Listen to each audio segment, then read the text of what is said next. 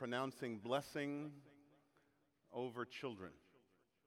It's an ancient Hebrew practice. We see it in the scriptures.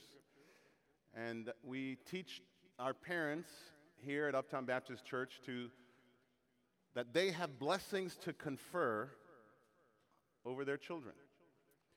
And from the time I learned this, when I became a new father 22 years ago, and every night before my children went to bed, I laid hands on them and conferred God's blessing on them. And we teach our parents to do the same thing, and I believe our children are in part blessed today because of those blessings that were conferred upon them by my wife and I each night. We still do it today. We bless our children, even the ones that are in college. We bless them, and especially when they're home for the weekend or whatever, we lay hands on them and bless them. They're never too old to be blessed by their parents. And oh, don't you know that world curses them every day? How much more do we need to bless them? Because when every day they get up and they get ready and they go out into this world, it is a sin-sick, cursed world. And so we need to proactively bless our children to guard them from the curses in this world. Now, Father, we ask you one more time as we open the book of God to the people of God, that you would take your word and help us to preach with power, with clarity, with love and humility, and help us to hear in like manner. May your word take root and bear fruit in our lives for your glory and for our good. In Jesus' name. Last week we began a new series of messages titled, Leadership is Overrated, but Followership is a Thing. Leadership is overrated, but followership is a thing. The subtitle for last week's message, as well as for this week's message, is Rediscovering the Call of Followership. The call to followership. Rediscovering that call to followership. It is in my view that in our modern times, there has been an over-preoccupation with the subject of leadership. The focus on leadership has become out of balance, and as a result, many followers have become distracted, discouraged, skeptical, cynical about leadership in general, and specifically even sometimes about their own leaders. Sadly, many leaders have added fuel to this fire by their own sins. Hardly a day goes by when some public leader is not brought down by a salacious and scandalous accusation, some of which are proven to be true with overwhelming evidence, and some remain to be proven. They're simply unproven accusations. Some could argue that we live in a time of unprecedented leadership crisis in every realm of society. Political realm, business, media, church, family. We're in a leadership crisis, no doubt about that. But leadership is only one side of a two-sided coin. The other side of that coin is followership. And the fact of the matter is that followers far outnumber leaders by a lot. If I said to you in this room, how many of you consider yourself leaders, a handful of you would raise your hands. But if I said, how many of you are followers, everybody else would raise their hands. And so not many people are born to lead, called to lead, equipped to lead, or desire to lead. And so most of the people who make up any organization and every organization are followers and not leaders. And there's absolutely nothing wrong with being a follower. Nothing at all. Followers have as much dignity and self-worth as any leader. Followers have just as much of an important role to play in any organization as leaders do. As a matter of fact, I love the way that Miss Karina Fabian of the Business News Daily put it in her article titled, The Art of Followership, How to Be an Invaluable Team Player. Here's what she says, quoting this guy named Mark Babbitt, who's the CEO, founder of U-Turn. She says, It may seem like every organization today is hiring for leadership skills. But here is a modern daily reality. Since the dawn of the industrial age, the success of every business can be tracked back to those people who rolled up their sleeves and get the job done. Followership matters a lot in an organization. Good followers not only get things done, but they also support the company as a whole. They not only make the goals and the visions of their supervisors a reality, but they add their creative input to improving them. Now, I realize that this quote comes from the business world, and the church is not a business. But I think the principle is transferable to any organization, including the family. When we made the decision, for example, to remove the old hard-wooden, unpadded pews in this sanctuary and replace them with these beautifully upholstered, padded chairs that you're sitting on today,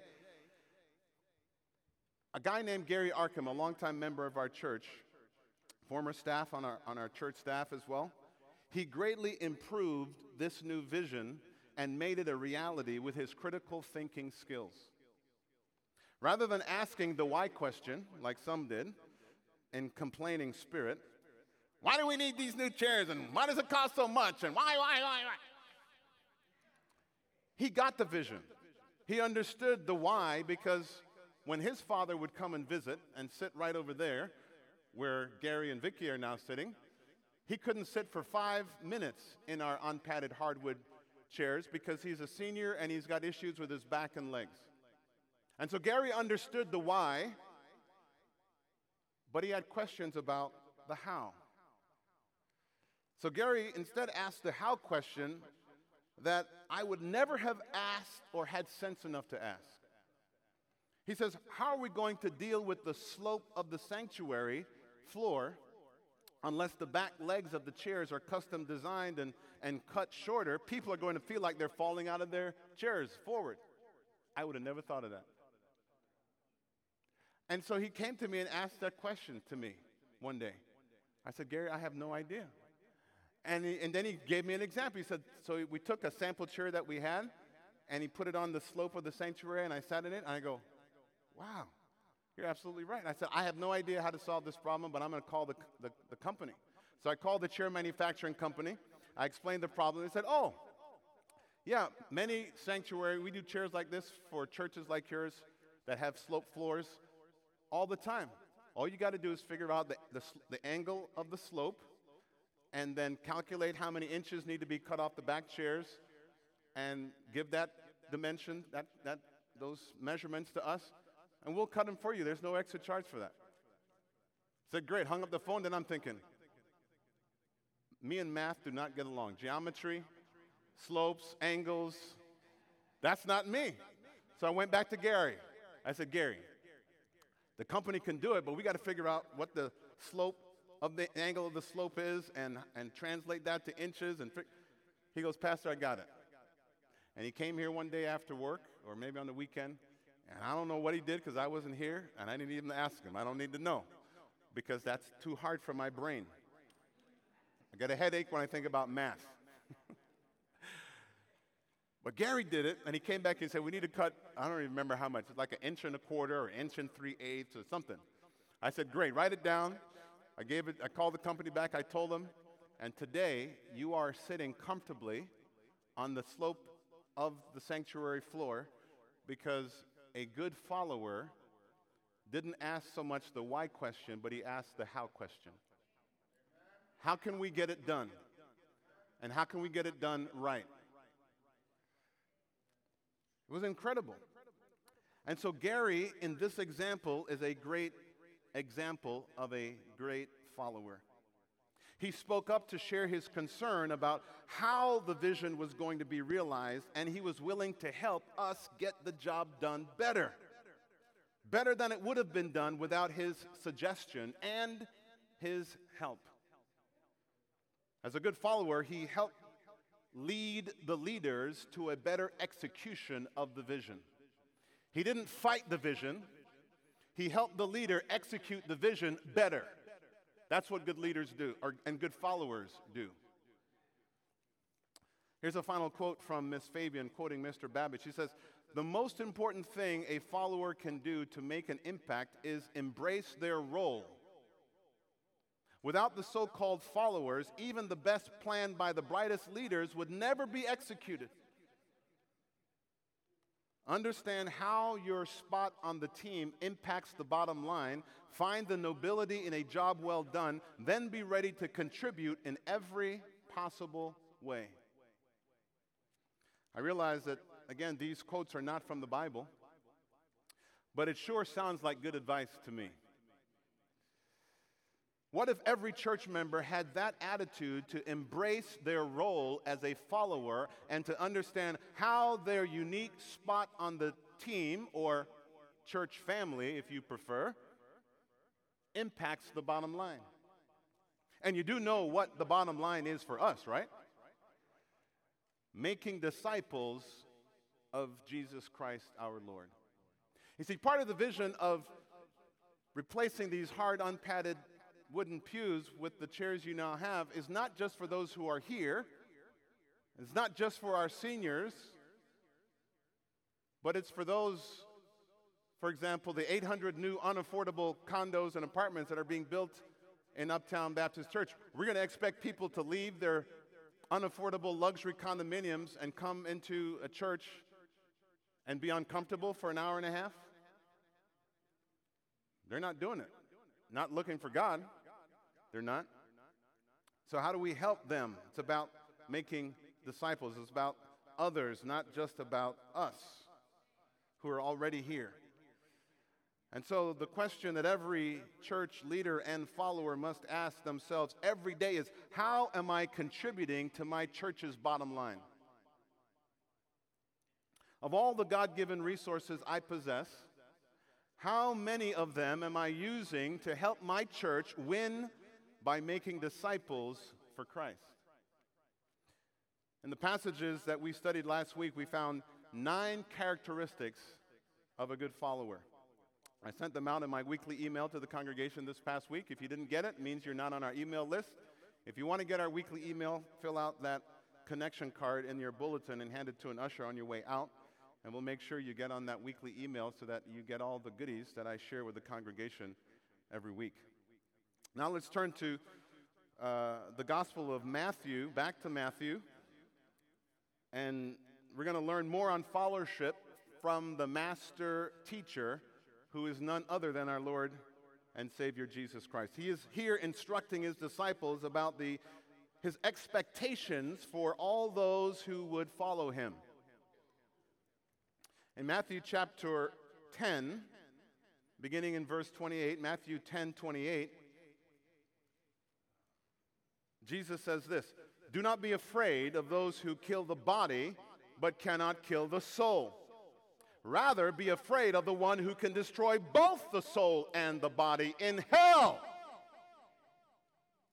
Are not 2 sparrows sold for a penny? Yet not one of them will fall to the ground apart from the will of your Father. And then the very hairs of your head are all numbered. So don't be afraid. You are worth far more than many sparrows." The first characteristics we find for today, the first characteristic is that we understand that a good follower of Christ has rightly placed fears. A good follower of Christ has rightly placed fears. Fear must have an object. It is like faith. You believe in something or someone. Faith is not an abstract thing without an object to be placed in.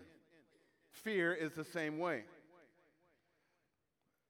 Fear must have an object, and those of us who struggle with fear, we fear one or more of the following: a person, a place, or a thing. When by God's grace you decide to follow Jesus, you will encounter many fears. And Jesus knew his disciples would struggle with many kinds of fears, and so he's instructing them here that fear is not all bad. Fear is a feeling, an emotion that God made us to have. The trouble is when we place our fear in the wrong thing, or the wrong person, or the wrong place.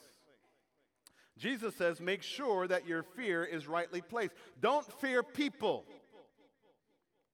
The worst they can do is kill you. How's that? Feeling better now? The worst that your greatest enemy can do is kill your body. But how many of you know you have a soul that will live forever, either in heaven or in hell?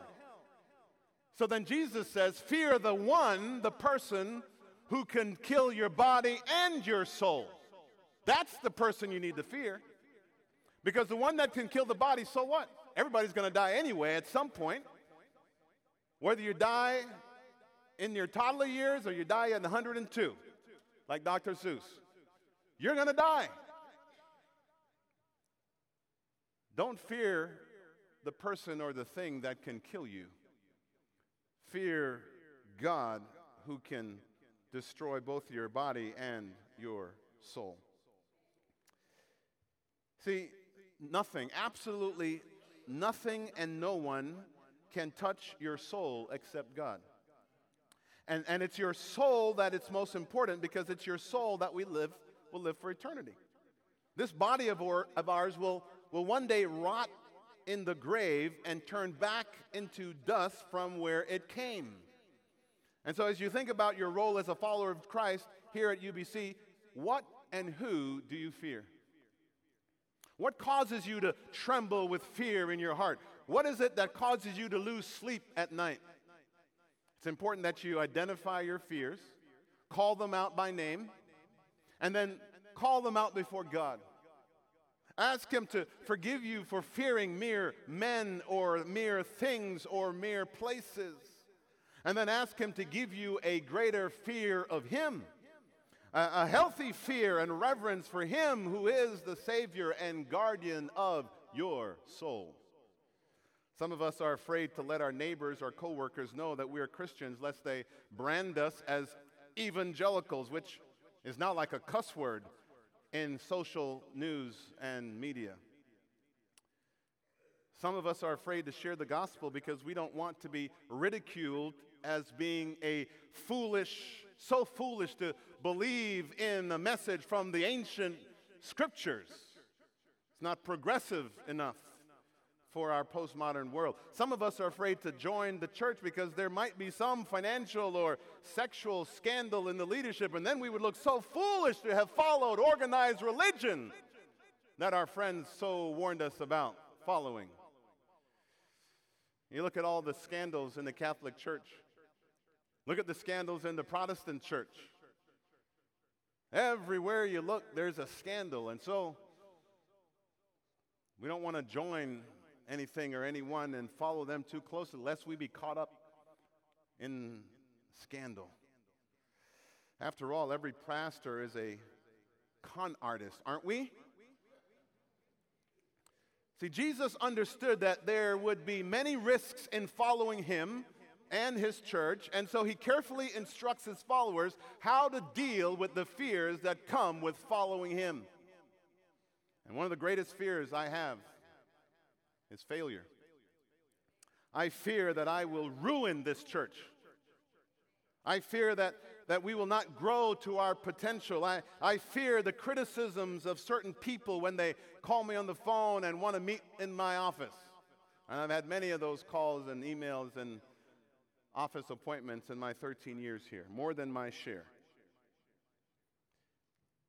If it weren't for so many of you praying for me, encouraging me, including my wife and my children, I probably would already quit not only this church, but maybe the ministry. There's a wonderful book written by Edward Welch titled When People Are Big and God is Small. It's a great book. If you struggle with misplaced fear, you need to read it and reap the benefits. When People Are Big and God is Small. That's the title of the book. It's a great title, it's a great book, and it will help you if you struggle with fear. A good follower of Christ fears God above all others. Verse 32, Whoever acknowledges me before men, Jesus continues, I will also acknowledge him before my Father in heaven. But whoever disowns me before men, I will disown him before my Father in heaven. Principle number 2 for good followers. A good follower is rightly proud of his association with our Lord Jesus Christ and his church. In other words, Jesus is not a fan of closet followers. It's ironic to me that our gay friends have proudly come out of the closet while Christians are now hiding in theirs.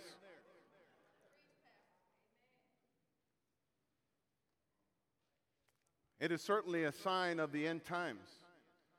And you can read more about it in Isaiah chapter 5, verse 20, and 2 Timothy chapter 3, verse 13, which says something like this.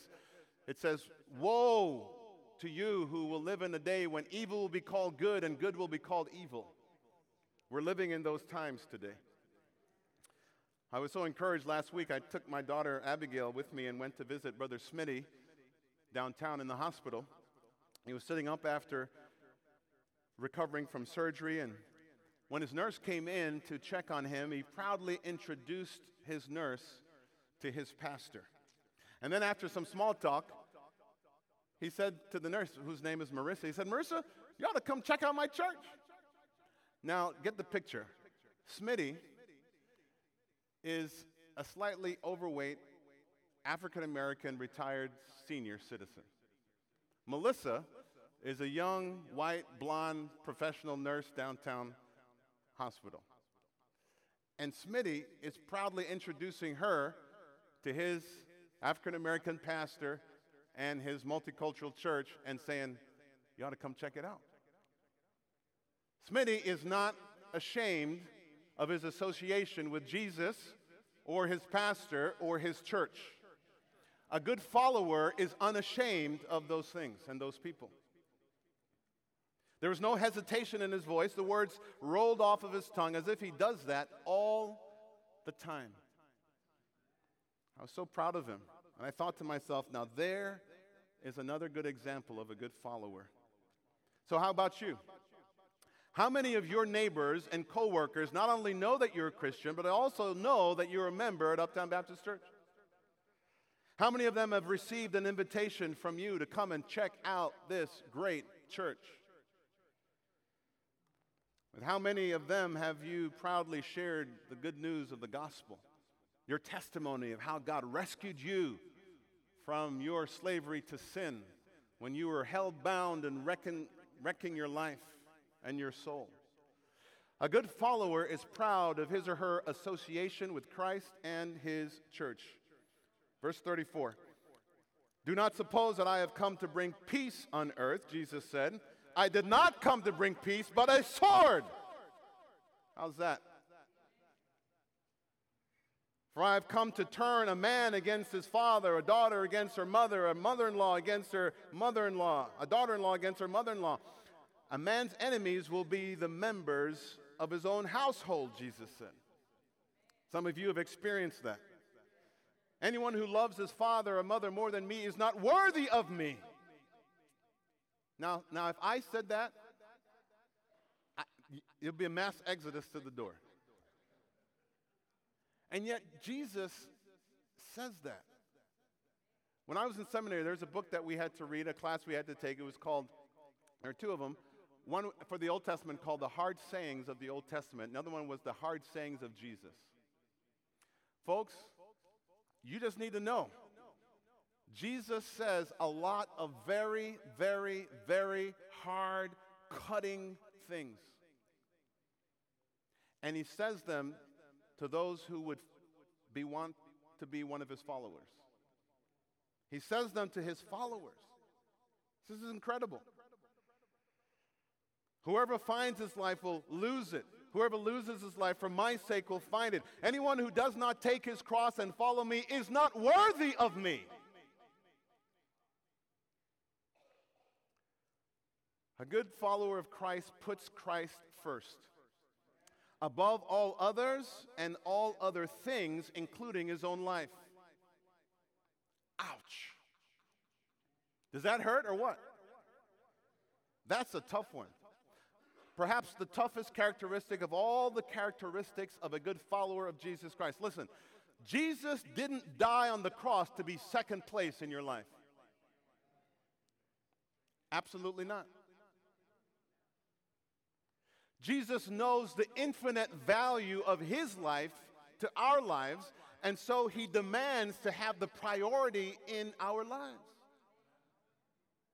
Followers ought never to be confused about the rightful place Christ must occupy in our lives. He must be number one, first place, first love above all other loves and all other things. When my wife and I got married, she understood that she is second in my heart to Christ. Second only to him. And I am second in her life only to him. We just have to have, this is a fundamental understanding of Christianity. And you've got to get this, and if nobody's ever told it to you and you've been a Christian a while, hear it loud and clear today. If you've not heard this, you didn't hear the gospel, the whole gospel.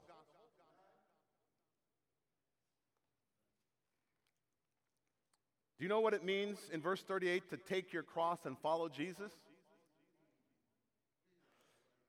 The cross of crucifixion was an instrument of unbearable suffering, persecution, and torturously slow death. To take your cross does not mean to put on your shiny gold, silver jewelry around your neck, ankle, or wrist. That is not what Jesus is saying. To take your cross does not mean to wear your favorite Christian t-shirt or hat with a cross painted on it. That is not what he means. It means to have an attitude of a martyr. It means that your life is so bound up with Christ that if it comes down to it, you're down with dying for Jesus and his church. Now that is ultimate loyalty. I know it seems like a strange concept to us here in America, but you need to know that there are Christian brothers and sisters today, right this second, who are suffering persecution and death in countries like Nigeria, Sudan, Iran, Syria, Pakistan, India, China, Indonesia, North Korea, and we could go on and on. So our version of Christianity, our insulated, comfortable version of Christianity is not what the Bible teaches. And it is not what millions of Christians today are experiencing in their countries like the ones I just named. The street gangs in our city know something about true loyalty and priority. I met a group of gang members from the CVLs. For those of you who are unaware, the CVLs is the conservative vice lords. It's a ruthless, vicious gang in our city, and there's some of them right here outside the walls of this church.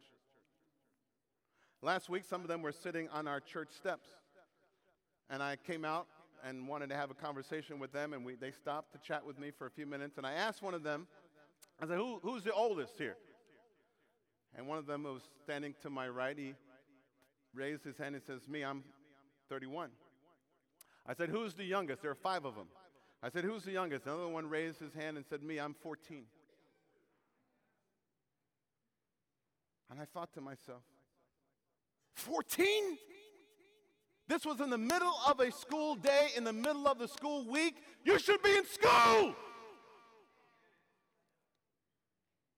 Then I realized this 14-year-old had prioritized his gang family above his own life and his own future. He had mortgaged his life and his future for the gang family. He was more loyal to his gang and his gang leader than he was to his own life and his own family and his own education. I thought, does he know? Doesn't he know the cost that he will have to pay to be a part of this gang? Doesn't he know that gang life only ends in one of 2 ways? Either in a box in the ground or a box with bars. So I pled with these guys. I said, guys, put down the guns, put down the drugs, and let me disciple you. Let me teach you a better way. And after a few minutes, they all took my cards. They seemed interested. I said, Pastor, we're going to call you because we don't want to do this thing anymore. I'm still waiting for the call. You pray with me that God would preserve their lives long enough until they get saved and discipled into God's family gang, also known as the church. See, if you're going to die, and we all will die someday, if you're going to go to prison, and most of these guys will go to jail or prison, you might as well die for Christ. Not because somebody dissed you on Facebook. After they left me, they went down to the corner here, and they're on their phones, and they're throwing up gang signs on live Facebook. And that's what gets them killed. Throwing up signs like this. And that creates a beef 4 blocks away with the peace stones, and then they get to shooting and killing each other. Over foolishness like that. Crazy. One of our men, Tim Dish, just sent me a video of a guy. He's like a self-proclaimed news junkie, and he follows these gangs around and gets the skinny on what's going on the street. And he just reported, and I hope this is true, he just reported that the two major gangs in Uptown that has had a 20-year war with many bodies left in the street, some of which were shot, 5 were shot right outside our church steps here 5 years ago. He said they've been a historic truce that have been called just this last week. And he posted that on Facebook, and I pray it is true. Because we've been praying for this for a long time. And it could be why some of these guys were very interested in talking about what I was sharing with them a few days ago. To follow Christ is to follow his church as long as his church is following Christ. To follow Christ is to love his church as long as his church is loving Christ. See, when you think about the loyalty and the priority of the gang member for their gang leader and their gang family members, how does your loyalty, how does your prioritizing of your life for Christ and his church family compare? See, those guys are willing to kill and be killed for their gang family. They're willing to do time in jail and prison for their family. What are you willing to do for Christ? What are you willing to do for your pastor, your leader, your church family? This week we hosted a women's conference here at the church. All the women of the church were invited. On Friday night, there were 2 women here in this big room, and it was the 2 pastors' wives. Where were you women? What kind of commitment is that? Apparently, you don't have the loyalty and the commitment and the priority like some of our gang members do, ladies. Not on this event this week in our church. This is real stuff. Are we playing a game? Is this Candy Crush time? God help us to be so committed to Christ and so committed to his church that we're willing to take a bullet. Like the guys on the streets that are taking bullets for foolishness. And people are dying and going to hell, and we're playing games. We can't even get together. It's ridiculous. Wake up, church, wake up. We're talking about eternity is at stake. We're not talking about guns and drugs and signs. And these guys in the gangs are so committed, they're willing to take a bullet for the foolishness. What are you willing to take a bullet for? Tell me. How committed are you to each other as this family of faith? This is what I'm talking about. That's what Jesus is here talking about.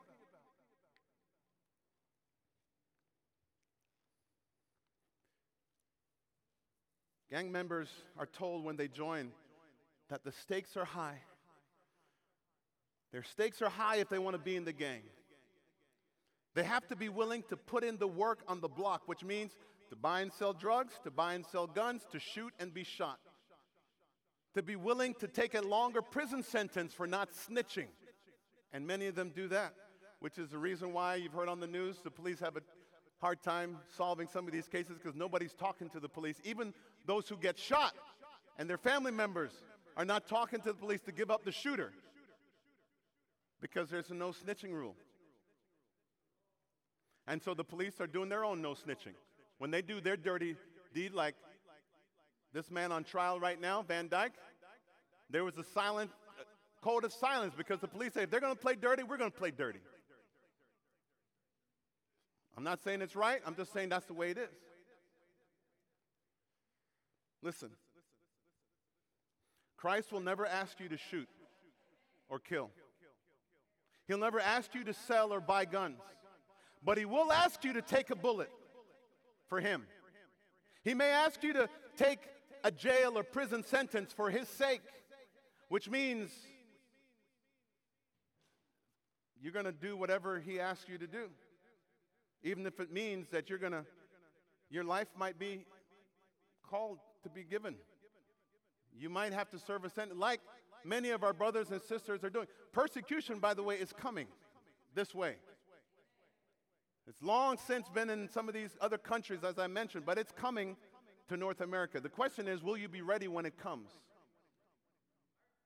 And maybe our gang members can teach us a thing or two about loyalty and priority. Number 3, a good follower of Christ puts Christ and his church above all others and all other things. It's about loyalty and priority. Verse 40, Jesus says, he who receives you receives me, and whoever receives me receives the one who sent me. Anyone who receives a prophet because he is a prophet will receive a prophet's reward, and anyone who receives a righteous man because he is a righteous man will receive a righteous man's reward. And if anyone gives even a cup of cold water to the one of these little ones because he is my disciple, I tell you the truth, he will certainly not lose his reward. Number 4, and finally, a good follower of Christ is an ambassador. An ambassador who will be rewarded for representing Christ well.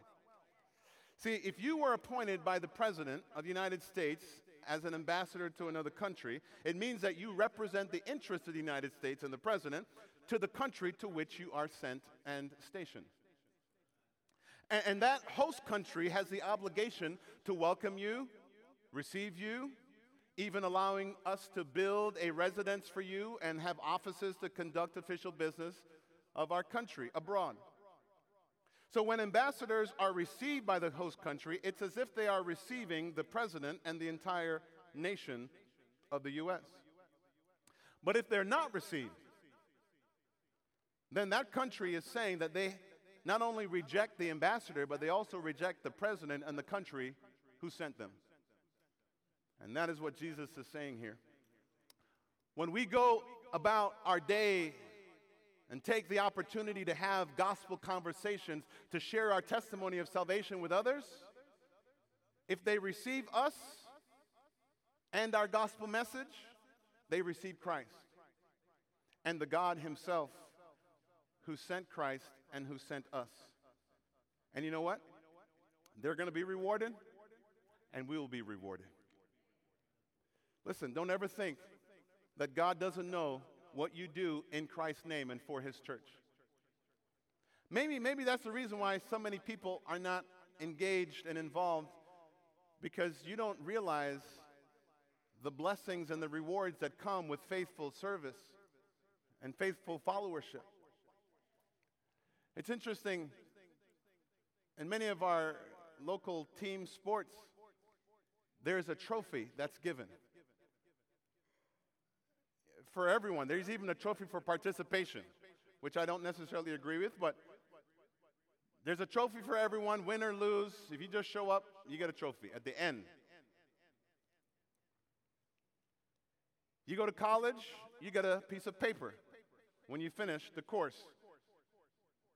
You proudly display it, hang it up in your office, your room, because it represents the hard work that you did, and it's part of your reward. And part of the reward is you get opportunities to then practice your profession and earn big money or medium-sized money or little money, whatever. That's your reward. And you're willing to put in the work because you know that there's a reward to come. I want to remind us today, Jesus is reminding us that you will never do anything, even the smallest thing is giving a child a cold cup of water who is thirsty. You do it in Jesus' name with a motivation of love and service to Him. Jesus says God sees you and you will be rewarded. He sees you. He sees us. He knows our hearts. He knows our busy lives and our busy schedules. But He still wants to be number one. He wants us to take a hard look at our lives and our schedules and to move some things around so that we have better balance in our priorities, which reflect His glory, His honor, and His worth to us. Because we are being hypocrites when we come in here every week and sing how great and glorious God is, and then we look at our schedules and the way we spend our money does not reflect the glory of God and His worth to us. That is hypocritical. So today God sent me here to give you a message. The message is, take a hard look at your schedules. Take a hard look at your budget, your finances, and ask yourself, is God pleased with how I am spending the two most precious commodities that He's given to me, my time and my money? I can't answer that question for you, and I won't tell you what to do. All I can tell you is God requires, if you're going to be a follower of His, to give Him everything and to prioritize Him, because He has earned that place in your heart, in your life, in your schedule, in your checkbook. He's earned it. And nobody else has. Walmart hasn't earned it. Amazon hasn't earned it. Nike hasn't earned it. NFL, NBA, they have not earned that place. Because nobody else has died on the cross for you like Jesus did. Nobody.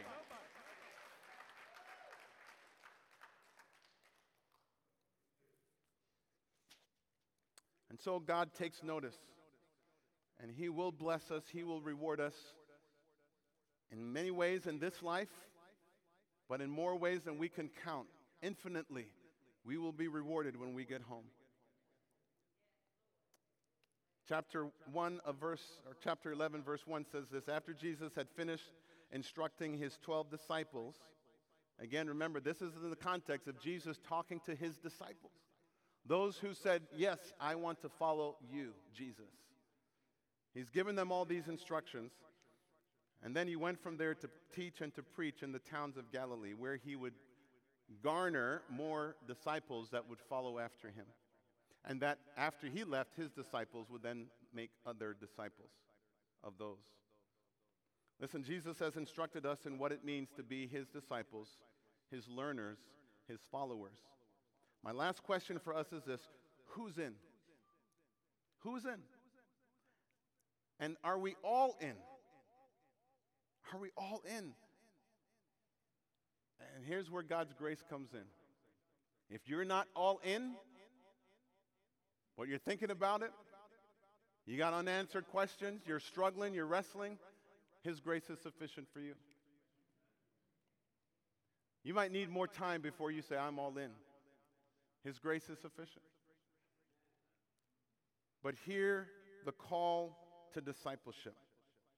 And when you get ready to be all in, let's lock arms and let's do this thing together. In Jesus' name, let's stand.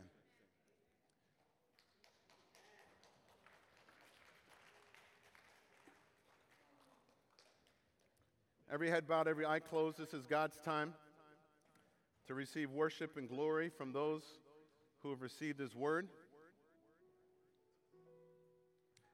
I don't know what God is saying to you. I don't know where you are in your spiritual